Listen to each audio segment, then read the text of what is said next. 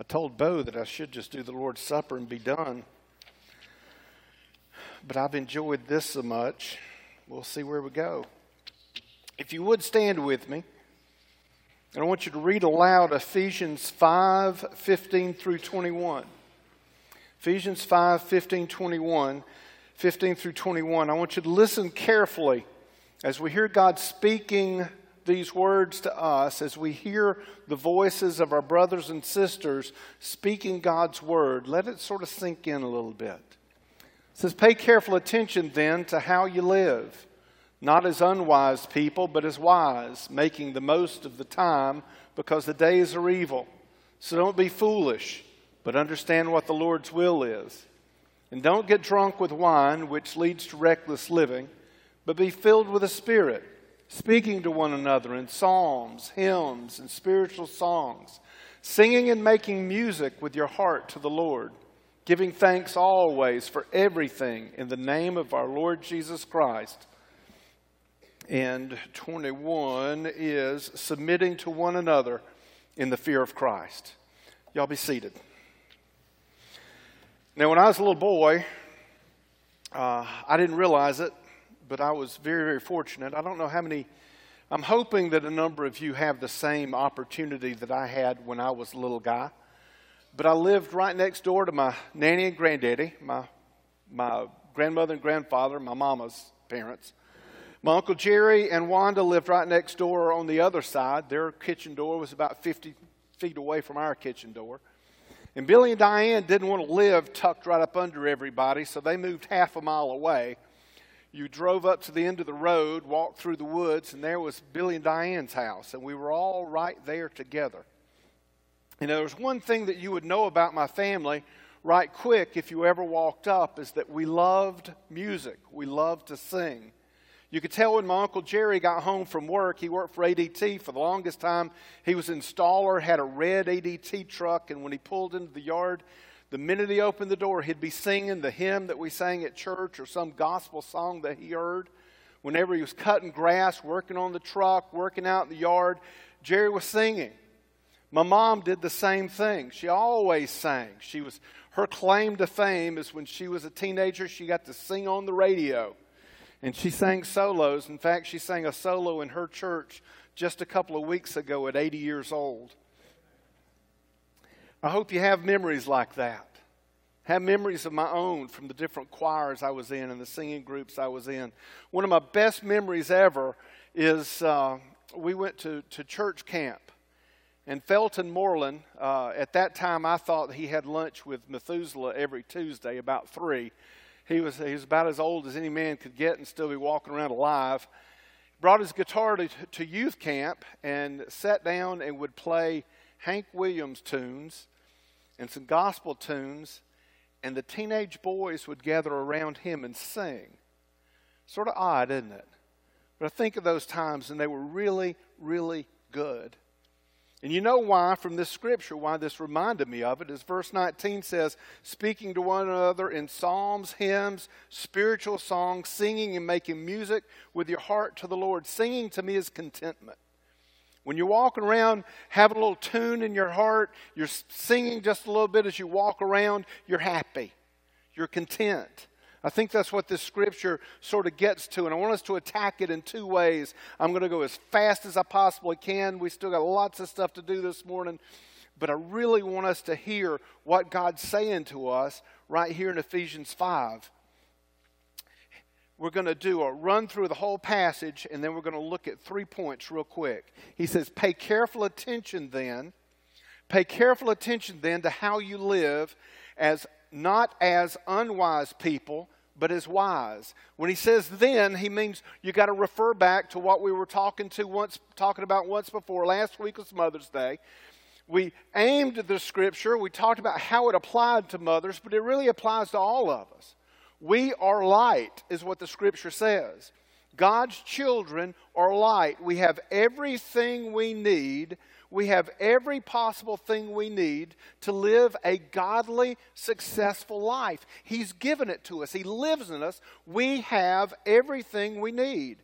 So because we have everything we need, he's saying pay attention. I sort of look at this as if I'm starting to notice things where I don't have everything I need, I think, maybe I need to pay attention. Maybe I'm going the wrong place. Maybe I'm relying on myself. Maybe there's a lot of things. He says, pay careful attention. Making most of the time, he says. The word's actually redeem. It's buying back the time. The word for time here is kairos, time. It means, in this particular instance, your lifetime. It says make the most of your lifetime because it's very, very precious and you only have a limited quantity. Make the most of your lifetime because the days are evil. He moves from this lifetime to the individual tick-tock days, the days that come and distract us. He says that if you are careless, if you don't pay attention to your life, distractions will come in, evil days, and steal those precious days away from you. How many times have you stopped and looked back on your life and thought that you wish that you had that time back again, that maybe you spent angry at somebody or you didn't talk to somebody or something didn't happen right in your life, and you look back on it and go, that was ridiculous. Why did we waste that? The days are evil. We got distracted. We moved away from what God was where He was taking us to. He says, pay attention. Your life is precious. Don't let anything steal it away. So don't be foolish, he says. Foolish is the opposite of wise. It means acting without reason. There's a whole bunch of nuances to the word, but the one I like the best is acting rashly. That's where you just act. You don't think about what you're doing. Somebody does something, you just jump. They say something, you say the first thing that comes out of your mouth. Something happens, you do the first thing that you think about. You don't lean back and you think, is this godly? Is this right? Is this going to help? You just act. He's saying, don't do that. He says, understand what the Lord's will is. And that's the first thing that we're going to come back and talk about in just a few minutes. Don't get drunk with wine. Here I go talking about drinking again, but I hate to break it to you. He talks about it several times in Ephesians. So I didn't write the book. I wish I had. He's gotten a lot of press and a lot of copies have been written, but it's not mine, it's his. And he says, don't get drunk with wine. And the idea here is to be possessed with wine. And you know as well as I do now. You just know as well as I do. Let's don't pretend that somebody after they've had a couple of drinks is different than they are when they're stone cold sober. That's just the way it is. And that's what he's talking about here. Alcohol is a depressant. It depresses our ability for rational thought. And it lets that other stuff bubble up out of us. Stuff, he says, which leads to reckless living. And you know that. You can argue, and some people will, you know, Randy, you shouldn't be meddling in this stuff. Pastor, this is between me and God. It is, but you need to acknowledge that alcohol or any intoxicant never leads you to a happy place. It makes you feel good for a minute maybe, but it never leads you to the right place, and it often drives us to a place where we do our worst. That's why he's bringing it up here. That's exactly what he's saying. But be filled, he says, by the Spirit. Don't be filled with this Spirit, but be filled by this Spirit. We're going to talk about that again in a minute. Speaking to one another in psalms, hymns, and spiritual songs. Excuse me, guys. Lots of folks have written a lot of things about this, trying to explain what Paul says, but I read this one commentator. I really liked what he said the best. He said the Psalms part of it is stuff that's straight out of the Bible. Last week we sang the Revelation song straight out of the Bible. That's Psalms. And then he talks about hymns. Those are things written by man, inspired for a specific time, specific intent to glorify God. We've got lots of great hymns been written all over the ages. And then he talks about spiritual songs. And this is where you get to prove you're crazy. Because this is where you walk out. And you may not have done this. This may not be you. But it's me. I've walked outside sometimes and it hits me. Lord, what a wonderful day you've given me today. Lord, I love what I'm seeing, Lord, you've blessed me. Have you ever done that? It's your own song. And you know what really, yeah, I know. You know what's really cool? You know what's really cool is since rap has come out, then you can really get funky. You know? You just sit in your car and everything comes. It's sort of stream of consciousness and you rhyme. And you know, I know some of you do it. Maybe not all of you, but I know some of you do it because I watched one of you post on Facebook this week. I can't remember exactly who it was, but I think they sit over in this section. But they posted on Facebook this week that they got caught by somebody at a red light. Have y'all ever done that? You're sitting there, and I mean the song's on the radio, and you're just going, yes, hallelujah, Lord, it's a great day, hallelujah. And you look up, and there's all these people in these other cars just looking at you. And that's what he's talking about here. Where that joy, he says, that singing and making music with your heart to the Lord. I don't know about y'all guys, but for me that says enjoy life all over it. Bust out in song. Moms, dads, blow your kids' minds. Embarrass them to death. Get in the car. Crank up the radio. Sing at the top of your off-key voice and just let her rip. And listen, when we get in the congregation and sing, we all get a little mousy sometimes because we're afraid the person beside us is going to hear us. Let them hear you. Let it go. Just let it go. Sing. Be happy in the Lord. Rock on. Be exuberant. There is enough to be sad about in the world than to be sad about God. God has done so much for us. He has changed every one of our lives. He has. How in the world do you sit around? I love what God has delivered to me. How can I sit around going, oh, no, let it rip. That's what he's saying here. Giving thanks always for everything to God the Father in the name of our Lord Jesus Christ. Notice he says always. Always means always. And he says everything. We're going to talk about that again in just a minute. And he says finally submitting to one another. We've got this submitting thing all messed up. You know, we go Ephesians 5, the wedding, the marriage part comes next, and wives submit to yourself to your husbands, and we get all ridiculous with all that kind of stuff. Submitting means this. It means walking with one another in lowliness of mind. It means this. I know I'm not the sharpest tool in the shed. I know it. I know I'm not the sharpest tool in the shed. But you know what else I know? Neither are you. And here's the deal.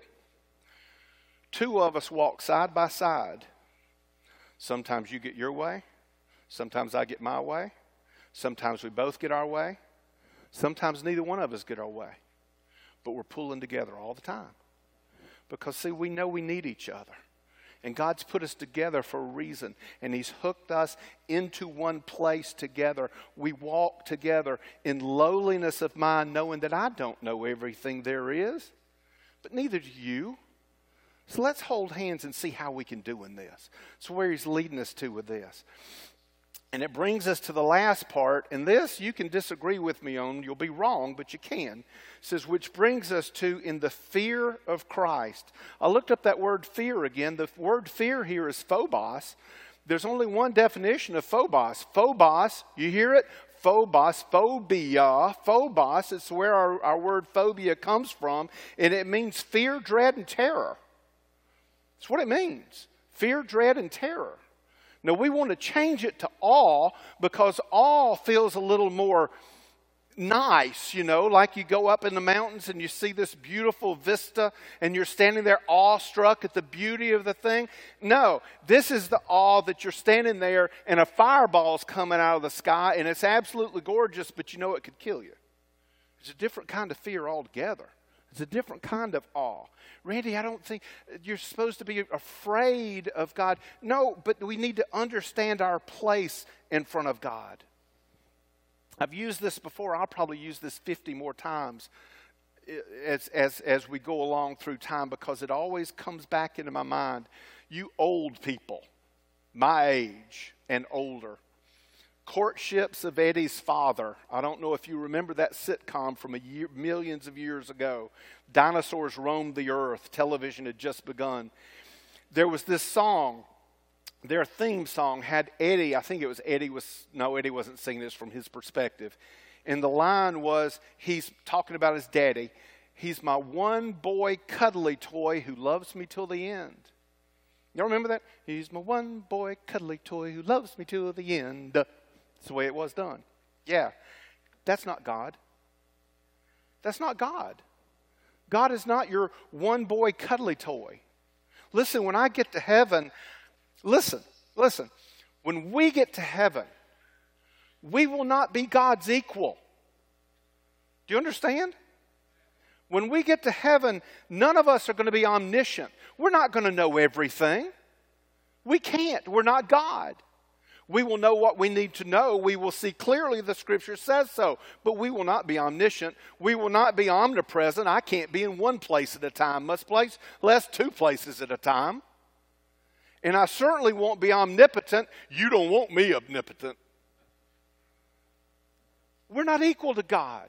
We will not be equal to God.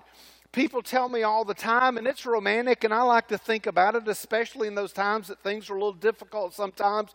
Think when I see Jesus, I'm going to rush into his arms.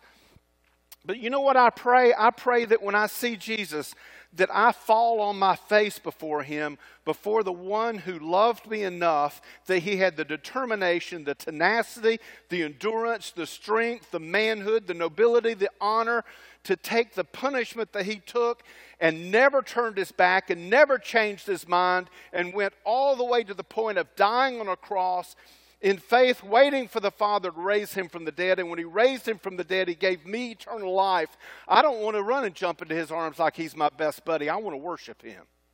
With everything I've got, I want to worship him. Thank you, Father, for what you've done. I come into his presence confidently only because he says, Randy, you can come into my presence confidently. The only thing I expect from him, and I can't even call it an expectation, is that I want him to be who he is and do what he wants. Because I know if I get involved and you get involved, we're going to put us in a place that we don't need to be. He is God, not me. Now that takes us back to these 3 points that I want to hit real fast. Number one, understand what the Lord's will is. There's a lot of discussion about God's will. When I went and studied about this, about this particular section, again, the guy talked about God's general will, his specific will. His general will is the overall will that he's got for all humanity, mankind, for each one of us. And then there's an individual will that's the will specifically for each person. And we're all into that individual will because we are Americans. And it's about me, and it's always about me. Everything is about me in America. But if you don't understand the general will, the specific will can't come. You've got to understand what his whole point is. And in order to do that, I want you to flip over right quick in your Bibles, if you've got it, Isaiah 55. Isaiah 55, we're going to start at verse 6. It's sort of in the middle-ish, kind of.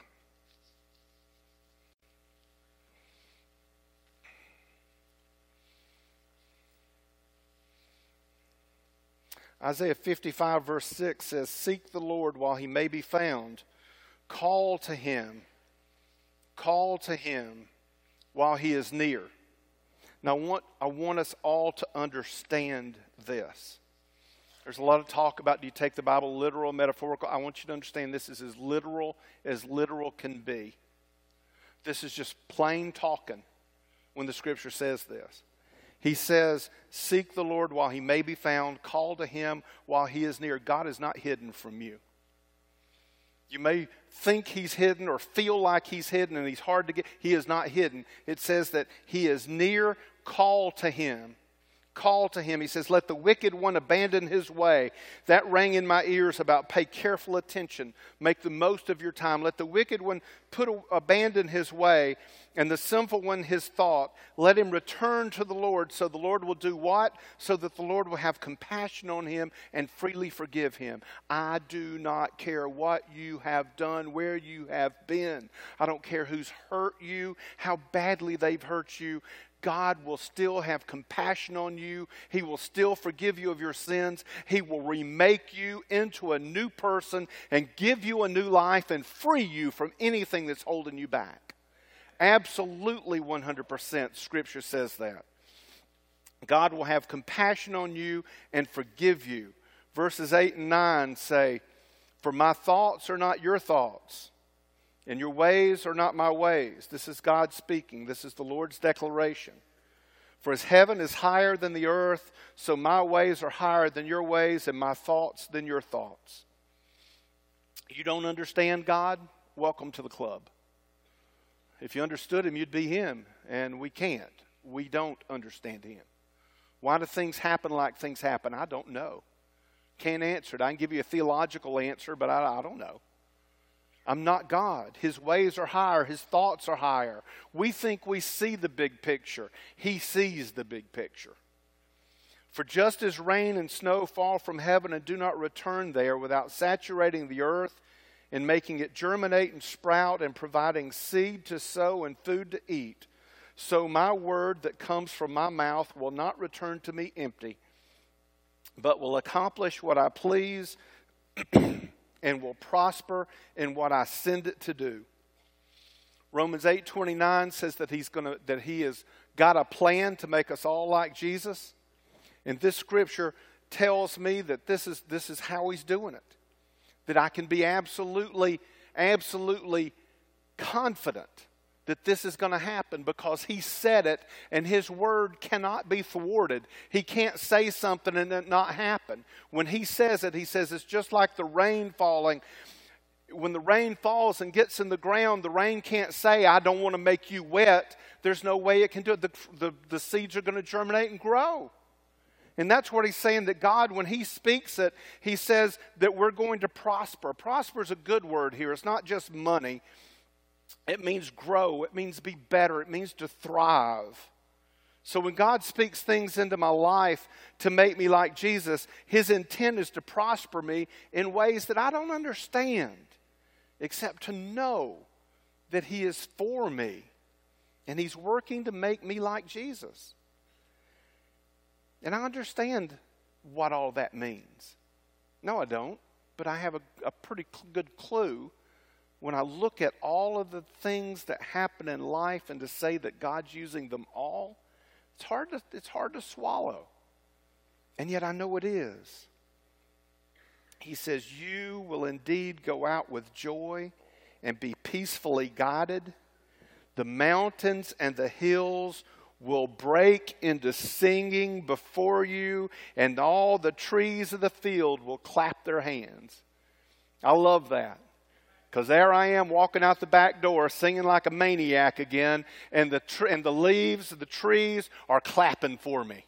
You may not clap, but I got an audience, and that audience loves what it hears.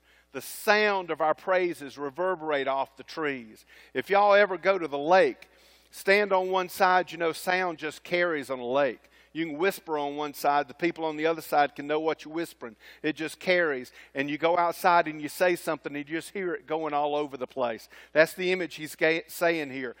Life hurts. I understand, but I trust Him and I praise Him. I lift my voice up. I don't understand life. I don't understand the evil that happens to people. And I don't minimize it, but I trust God that what He says is true and what He promises is going to happen. And because of that, I will be, He says in the command, the second part we got to earlier was, but be filled by the Spirit. Not be filled with the Spirit, but be filled by the Spirit. 4 points to that. There's four. It's an imperative. It's a command. It's plural. That means all of us. It's passive. It means it happens to us. And it's passive. It's passive, present, active. Not active. You can't be passive and active. It's present, meaning that that you do it now, and the next minute, and the next hour, and the next day, and the next week, and the next month. You continually do this over and over and over again. And now we're getting to the punchline of this whole thing. How do you do that? Because I believe all of us want to. How do we do that? How do we be filled? We have to surrender. We have to surrender. And we can talk about that all day long, but that's you. That's you sitting down and stopping. And you saying to the Lord, whatever you want to do to me is fine. And you mean it. Whatever you do to my family is fine. And you mean it. And if you're like I am, you have to say that over and over and over again, because that one's hard. Ben went back to Illinois yesterday. They visited with us all week. All day long, I'm offering up little prayers. Lord, keep him safe, keep him safe, keep him safe, keep him safe, keep him safe. Once would probably have been enough. Have to keep going, Lord. But whatever you want, whatever you want, whatever you want. You've heard that God is good, that he plans to make you flourish in his eyes.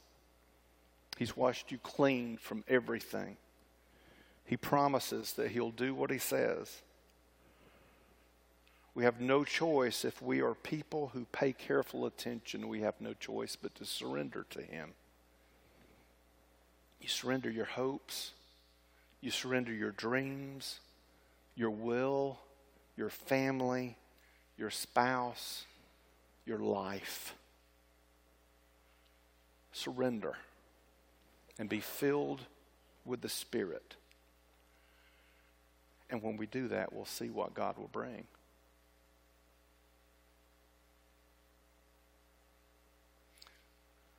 I think some of you will understand what I'm going to say. I have that faith, and I want to have that faith. Please, Jesus, give it to me, that I can fully surrender every corner of my life to you. Would you pray with me?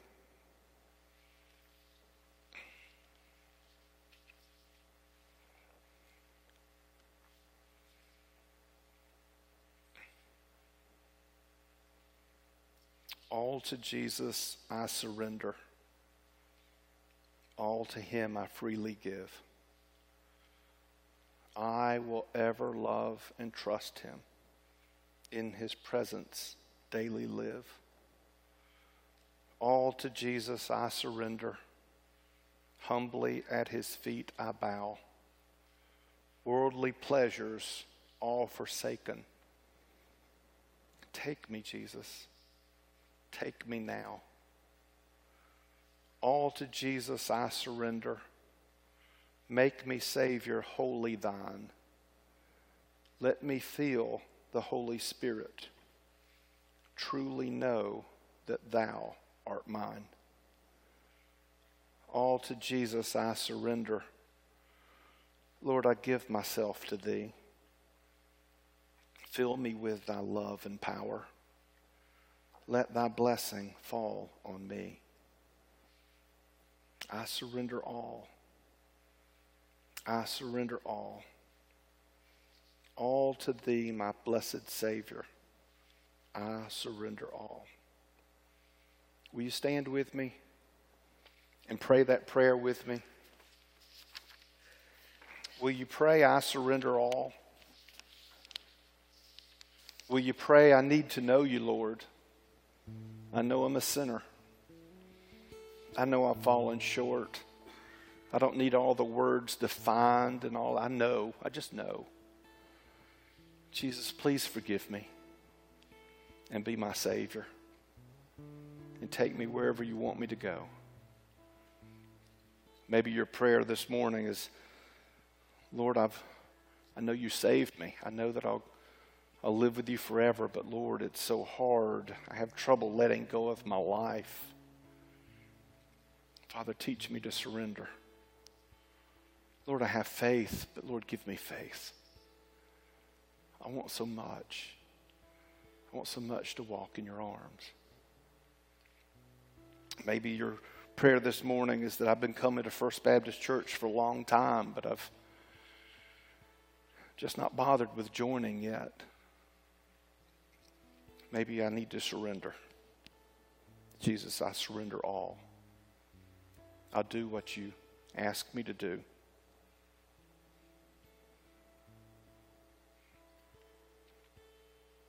with your heads bowed, your eyes closed. If you need to move, won't you come down front? I'll be waiting on you.